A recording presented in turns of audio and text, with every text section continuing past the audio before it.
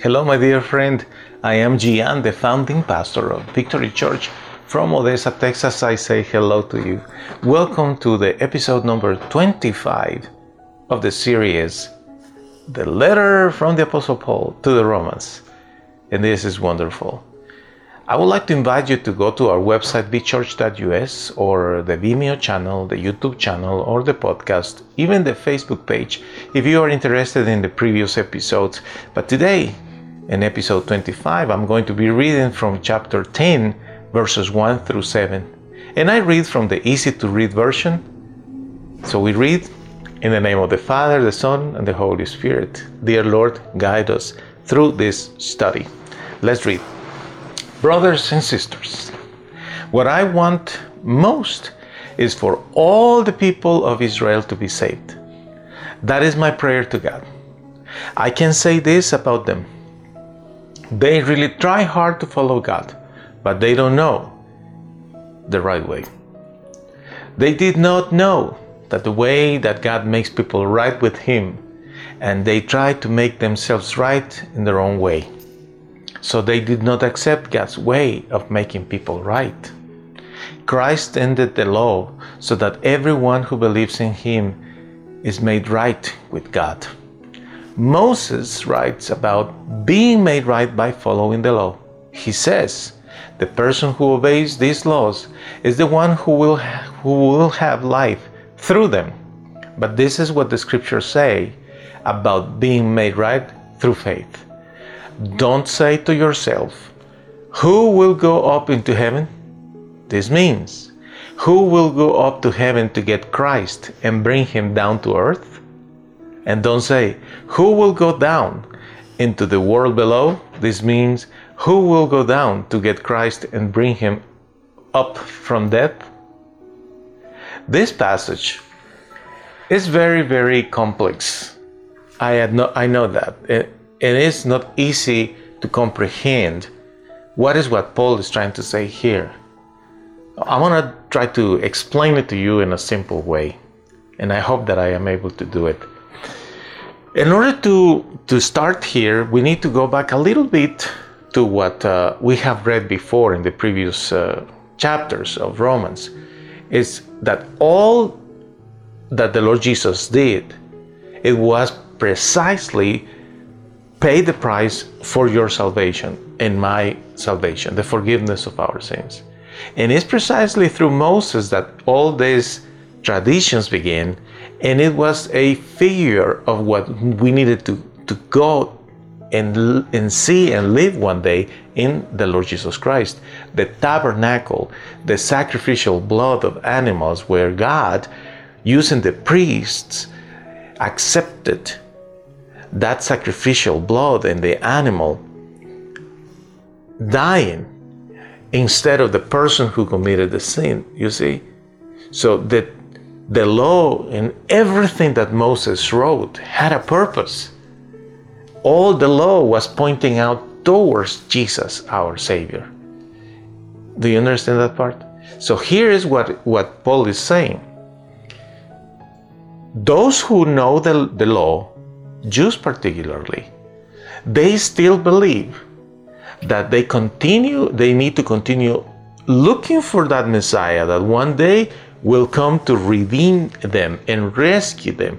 But they cannot process the fact that is Jesus the one who already came. And there is a reason why, is because He died.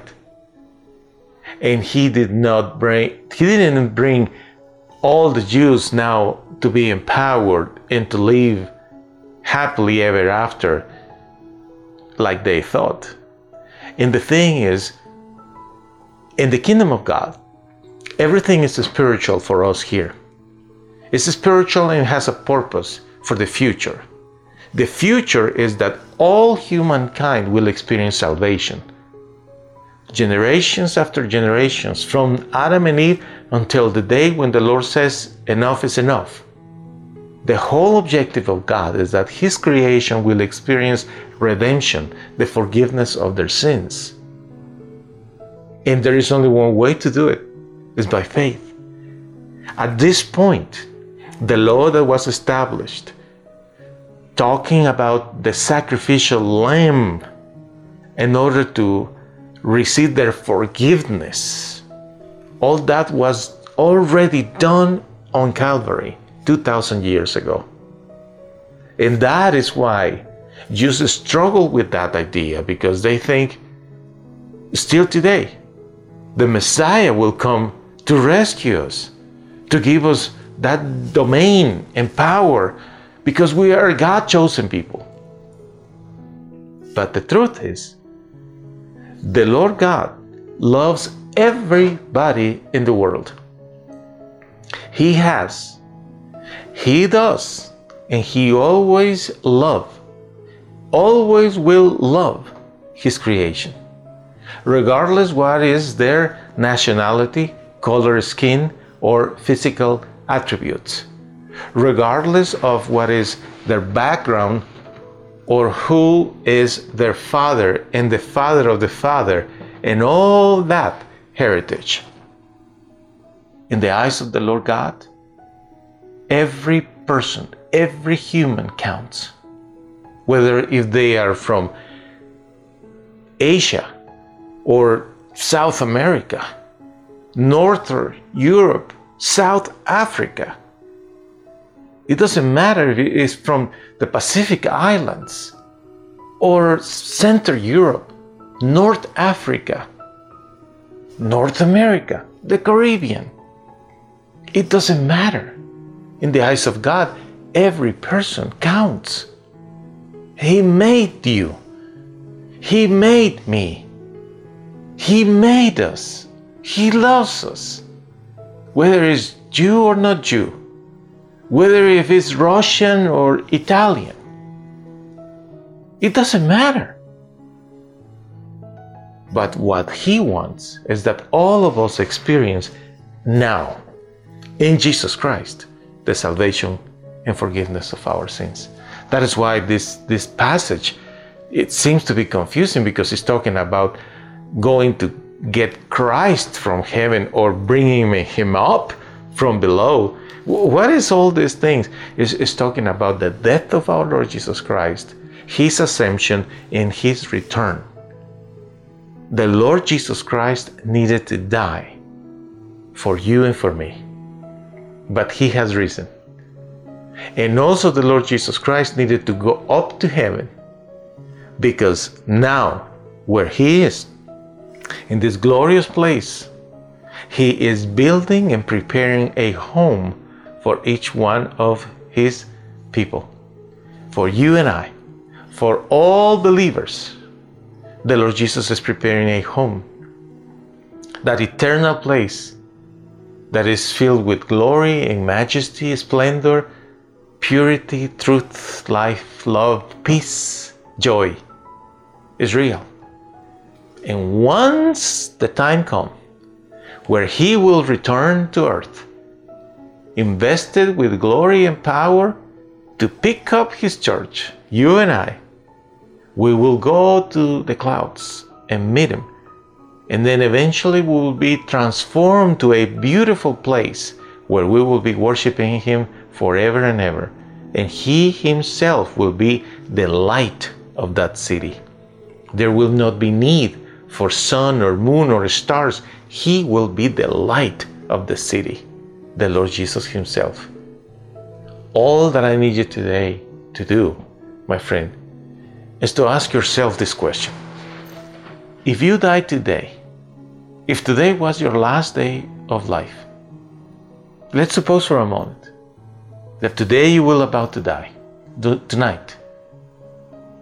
And then suddenly, without you thinking about it, you open your eyes and then you are in a sublime place. And there is Jesus there in front of you. And He says to you, why should I let you come into my kingdom? First of all, you will be shocked that Jesus is real and He is their King. But other than that, what your answer will be when He says to you, why should I let you come into my kingdom? Will you say, because I was a good person, because I did this and I did that, because I gave this and I gave that. You know what the scripture declares? That all that is required is to believe in your heart that God raised Jesus from death. And that is possible when you open your heart, as I told you earlier. Open your heart, let the love of God fill your heart. The perfect love of God cast away all fear, doubt, anger, resentment, lack of forgiveness, evil. The perfect love of God will lead you to see two things. One is that you need forgiveness. And two, that Jesus is Lord. My friend, open your heart and just let the Spirit of God take you to that beautiful place in life right now, here on earth. It's a place where you can enjoy a little bit of heaven in your own home, in your own life.